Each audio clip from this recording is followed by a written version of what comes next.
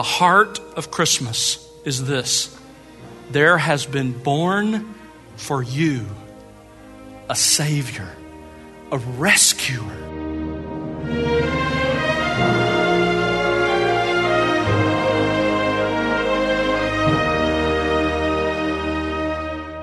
Welcome to The Word Unleashed with Tom Pennington. Tom is pastor-teacher at Countryside Bible Church in Southlake, Texas. Hello, I'm Bill Wright. Today, Tom begins a new 4-part series titled The Birth Announcement of God's Son. Though you may be familiar with the biblical Christmas story, when was the last time you pondered over just how remarkable the arrival of the Messiah truly was?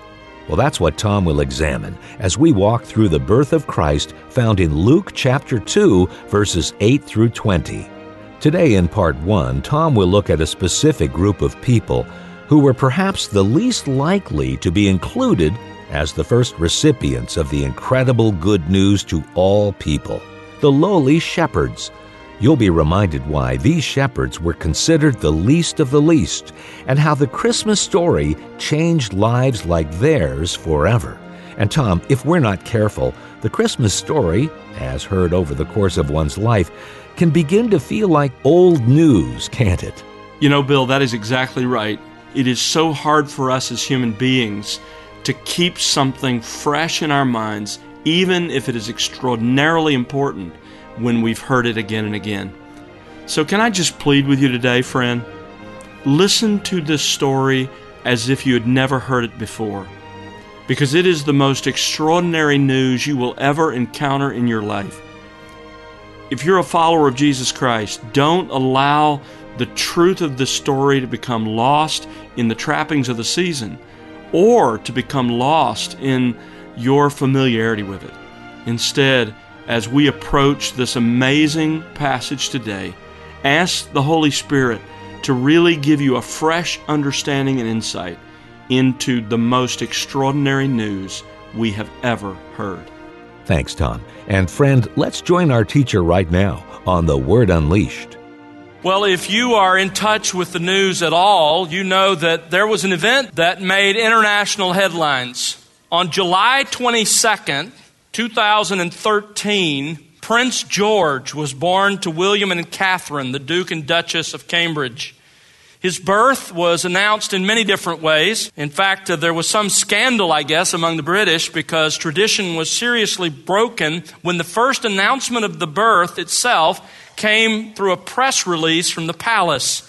But calm was soon restored when shortly thereafter, the traditional formal notice was posted on an easel outside of Buckingham Palace.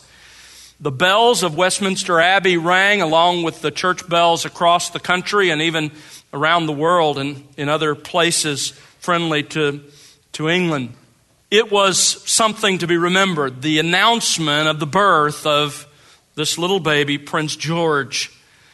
This is a long tradition, though, in English culture. The BBC tells us that when Edward VII, back in 1841, was born to Queen Victoria, there were very clear rules for the announcement of the birth that were actually set in stone.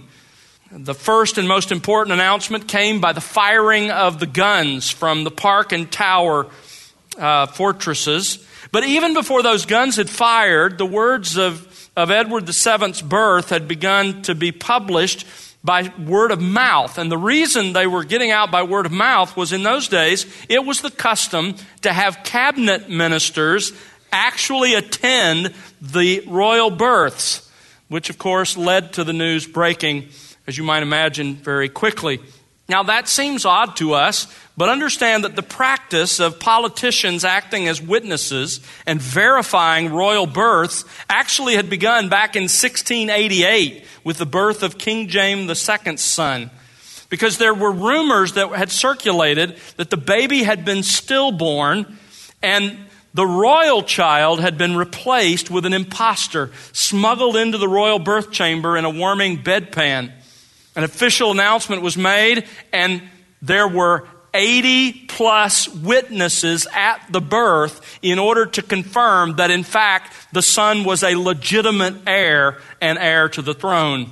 because of the values that are placed on succession and lineage in any sort of a situation where there's a king. Royal births have to be officially observed, officially announced, and officially recorded for posterity. It's interesting when you consider all of that in contrast to Luke's simple account of the birth of Christ. When you read Luke 2, you are immediately struck by its quiet simplicity. Here was the royal birth exalted above all others. And yet, rather than in the palace, this royal son was delivered in a cave used for sheltering and feeding animals. Rather than an entourage of witnesses representing the great and the influential people of the nation, only Joseph and Mary, his poor and obscure parents, were there to witness the actual birth. Jesus' birth happened quietly, unnoticed, and unannounced. But it was not God's plan for Jesus' birth to remain in such obscurity. Instead, God had plans. He had planned the greatest birth announcement in history for the birth of His only Son. The announcement is recorded for us in Luke chapter 2. We studied Luke 2 verses 1 through 7. That famous passage, of course, records the historical event of Jesus' birth, the actual birth, and the circumstances immediately surrounding it. I want us to study Luke 2, beginning at verse 8 and working our way down through verse 20. This passage is the divine birth announcement of Jesus.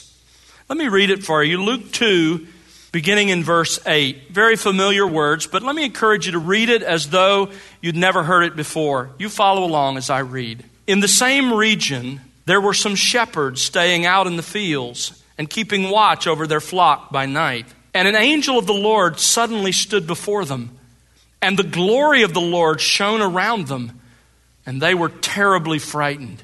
But the angel said to them, "Do not be afraid, for behold, I bring you good news of great joy, which will be for all the people. For today in the city of David, there has been born for you a Savior, who is Christ the Lord.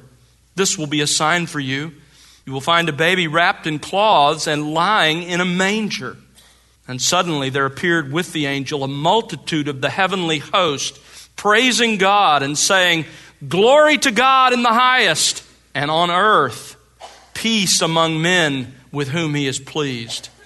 When the angels had gone away from them into heaven, the shepherds began saying to one another, "Let us go straight to Bethlehem then, and see this thing that has happened, which the Lord has made known to us." So they came in a hurry and found their way to Mary and Joseph and the baby as he lay in the manger. When they had seen this, they made known the statement which had been told them about this child. And all who heard it wondered at the things which were told them by the shepherds. But Mary treasured all these things, pondering them in her heart. The shepherds went back, glorifying and praising God for all that they had heard and seen, just as had been told them. Now let me remind you of the larger context in which these words appear. They appear for us, of course, in Luke's gospel. Luke explains to us in the first 4 verses of his gospel why he wrote these accounts.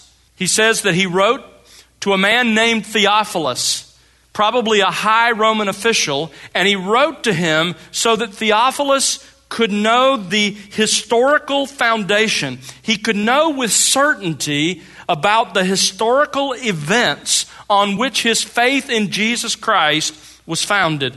It serves the same purpose for us as well. Luke tells us in the first 4 verses of his gospel that he carefully investigated all of the things about which he's written. Not only were they handed down to him by the apostles, but he investigated them for himself as well.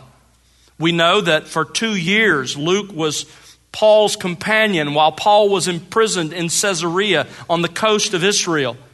It was probably during those 2 years that Luke went from the length and breadth of Israel, visiting the places where Jesus had lived and taught and worked miracles, interviewing the people. In fact, he almost certainly interviewed Mary. Most scholars agree that that's where these birth accounts come from. He may have very well interviewed one or more of the shepherds as well. Remember, most of these people were still alive at the time that Luke was conducting his investigation. And it comes from Luke's interviews with the first-hand witnesses, Mary and probably the shepherds as well, that we learn the details of what happened the night of Jesus' birth. And specifically, it's how we learn about the announcement of Jesus' birth that's recorded in the verses we just read together. Now, in these verses, Luke unfolds several amazing details for us about the divine birth announcement of God's Son. And I want us to look at these details together. The first detail is the unlikely audience. The unlikely audience, who God chose in terms of announcing the birth of His Son. You see, the birth of Jesus Christ is remarkable not for what happened, but for what didn't happen. You understand that the conception of Jesus was miraculous. It was to a virgin conceived in her womb. But the birth of Jesus Christ was ordinary and pedestrian and natural. It was like my birth. It's like your birth. It's remarkable for its utter simplicity, its complete lack of pomp and ceremony. I want you to think for a moment about the people that God did not invite to the birth of His Son. There were no Roman political figures there to welcome the Son of God. At this point, Herod the Great, that wonderful architect, wicked man, but wonderful architect and leader of his people, was still alive. He could usually be found just a couple of miles away in Jerusalem, or if not there, 6 miles south of Bethlehem. He had built that massive palatial structure called Herodium, and that's often where he was. But he wasn't in Bethlehem that night. Quirinius, the Roman governor of Syria, the one who had enacted the registration for the purpose of taxation, the very reason that Joseph and Mary were in Bethlehem, he wasn't there. No Roman officials came from the nearby town of Caesarea. Not one leader of Israel was included. Jerusalem was only 3 to 5 miles from Bethlehem. But none of the 71 members of the Sanhedrin, none of the scribes, none of the Pharisees, not the high priest, none of them were there. Not even the political leaders of the little town of Bethlehem. And do you remember the reason that Mary and Joseph are in Bethlehem? They're there because every Israelite was required to return to his ancestral town and register for the purpose of Roman taxation. Some of the most important and influential people in the nation of Israel traced their lineage back to David, who was from Bethlehem. And so it's very likely that night, Bethlehem was overflowing with the rich and the powerful, the influential. They were right there, but none of them were invited to the birth of Jesus Christ. Now, let's just be honest with each other. If we were God, it wouldn't have been so. Some of those important people would have been included and been invited there to witness the birth of Christ. But that's not what God did. Instead, God chose a most unlikely audience for His divine birth announcement. Look at verse 8. In the same region, there were some shepherds staying out in the fields, keeping watch over their flock by night. These shepherds, we're told, were in the same region. That is, they were somewhere near the town of Bethlehem. The traditional shepherd's field, we can't be sure that that's where it is, but the traditional shepherd's field is about 2 miles away from the Church of the Holy Nativity, where almost certainly, it's one of those few places in Israel where you can be fairly certain the event actually happened there. Regardless, they were in the fields that David himself had spent his youth in shepherding the flock. And they were living, it says, staying out in the fields. Now, some have cited the fact that these shepherds were living in the fields to argue that Jesus couldn't have been born in the winter, because surely if it were winter, they wouldn't have been staying out in the fields. They would have instead been elsewhere. It must have been spring, they argue. However, Jewish authors tell us that sheep were kept in the fields near Bethlehem throughout the year. Even to this day, you can visit Bethlehem any point in the winter and you will find shepherds keeping sheep, not for tourist purposes, but because that's what they do.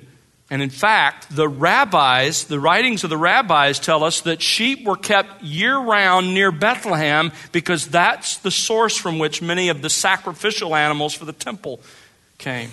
So it may have been winter. When was Jesus born? Let's take that question for just a moment. When was this? First of all, considering the year. As to the exact year of Jesus' birth, the best evidence, and you can read about this if you're interested in an excellent book by Harold Hoehner called Chronological Aspects in the Life of Christ. As the title suggests, it's not for the faint-hearted. But in that book, he points to the best date probably being December of 5 BC or early January of 4 BC. And the reason for that is we know Jesus was born before Herod the Great died. And we know Herod the Great died in April of 4 BC. So he had to have been alive long enough to have received the Magi and to have sent out the order to massacre the infants in Bethlehem. So December of 5 BC is a very possible date. Now, as far as specifically what day and month, we can't be sure. But I will say this, I know that it's popular among Christians today to sort of trounce on the date of December 25th and say, no way it could ever have been that, that's a pagan date. I don't agree with that, I don't believe that. There is an ancient tradition that goes back on the date of December 25th. In fact, before Constantine, in the writings of a man named Hippolytus, who wrote in the early 200s, we know he died in 236 AD, and he wrote in his commentary on Daniel these words, "For the first advent of our Lord in the flesh, when he was born in Bethlehem, was 8 days before the calends of January." The word calends is just a word for the first day of the Roman month. So 8 days before the 1st of January, December 25th. That was in the early 200s AD that he wrote those words. So although we can't be sure of what day Christ was born, it's not recorded for us in the text of Scripture, December 25th has been the traditional date, and it has been so since the early 200s, and it is very possible that it is true. Now, what we can be sure of, Luke tells us that these events, notice verse 8, were unfolding at night. During the daytime, the sheep were allowed to graze the fields. But at night, they were placed into crude pens or sheepfolds in order to protect them better from predators and thieves. On that winter night, there were several shepherds who were watching this one flock. It's called a flock singular, together. Now, if they were doing what was normally done, typically the shepherds would each take a watch of the night. There were 4 watches of the night, typically divided up, and the others during the time they were off would try to catch some sleep. The early evening, they would all be awake together, and then they would sleep until it was their watch. And so at some point during the night, we're not told what watch of the night or how many were awake initially, these shepherds are there. It is an ordinary night, like so many other ordinary nights on which they have kept sheep. Shepherds. Now, you are so familiar with the shepherds being a part of the Christmas story that it just seems right and natural. But if you had lived in the first century and you were hearing this story for the first time, you would be shocked, perhaps appalled, that shepherds were involved. Because you see, although 2 of Israel's greatest leaders in history, both Moses and David, had served their stint as shepherds, and although God himself is called the shepherd of Israel, in everyday life, shepherds were often despised. They were considered to be the lowest of the low. This became increasingly true in the post-New Testament era. In fact, according to the Talmud, the Jewish Talmud, there were several reasons that shepherds were simply not respected, were looked down upon. First of all, because of the nature of their work, those who became shepherds tended to be of a lower class.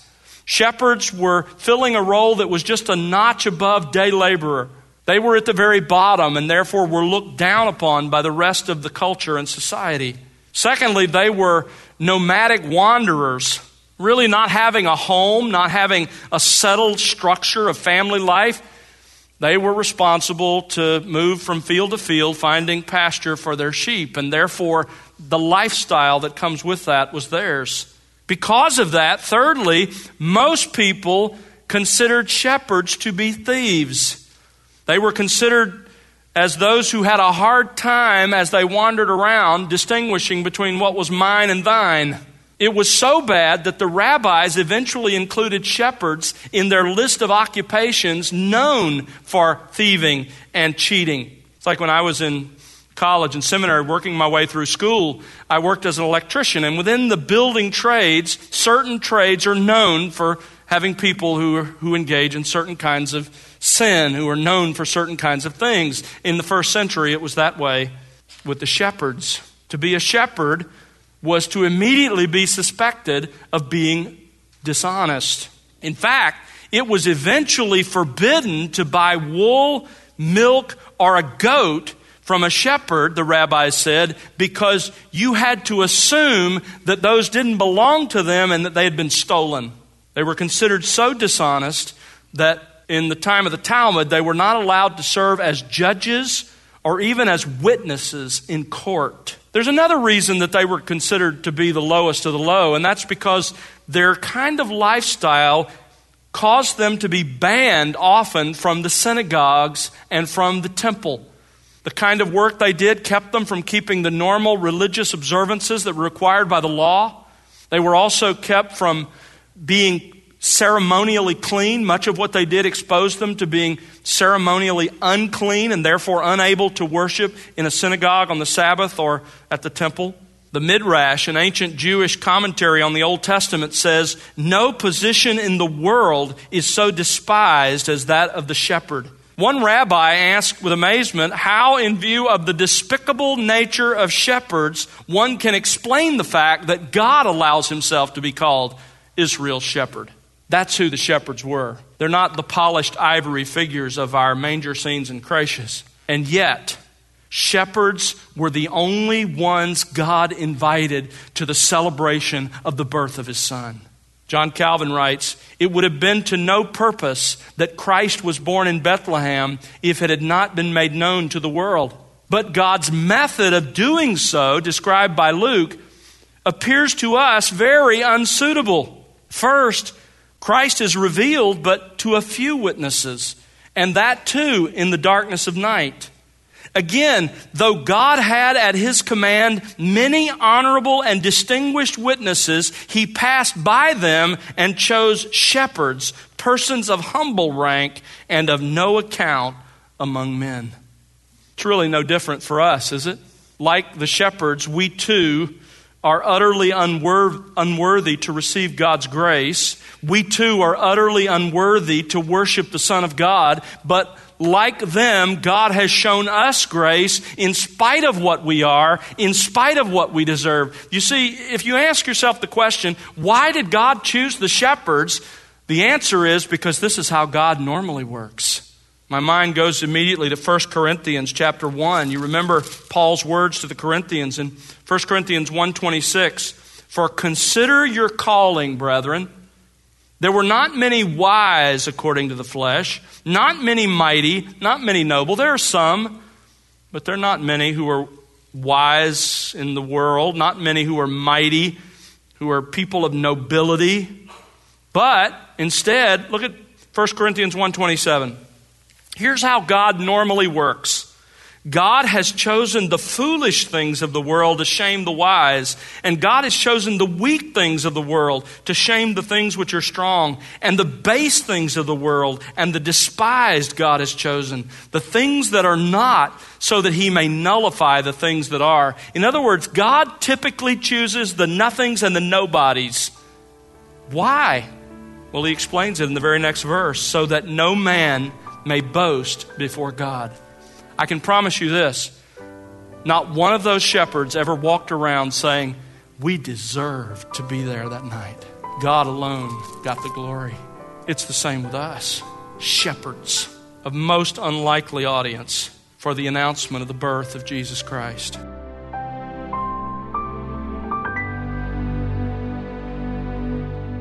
That's Tom Pennington here on The Word Unleashed with part 1 of his series, The Birth Announcement of God's Son.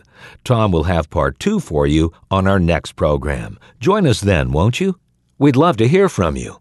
And if you haven't reached out before, or if you're a first-time listener, we'd like to send you Tom's book, Jesus' High View of Scripture, free of charge. Just subscribe to The Word Unleashed on our website, and we'll mail you a free copy of Tom's book. Well, it's our prayer that you'll be enriched by the expository teaching of God's Word here on The Word Unleashed. And don't forget to connect with us on social at The Word Unleashed. The Word Unleashed is made possible because of the prayers and financial gifts of individuals like you. Please consider partnering with us. You can find out how to do so by visiting thewordunleashed.org. That's thewordunleashed.org. And now for Tom Pennington and the entire team, I'm Bill Wright. Thanks for listening to The Word Unleashed, exalting God's glory, explaining God's truth.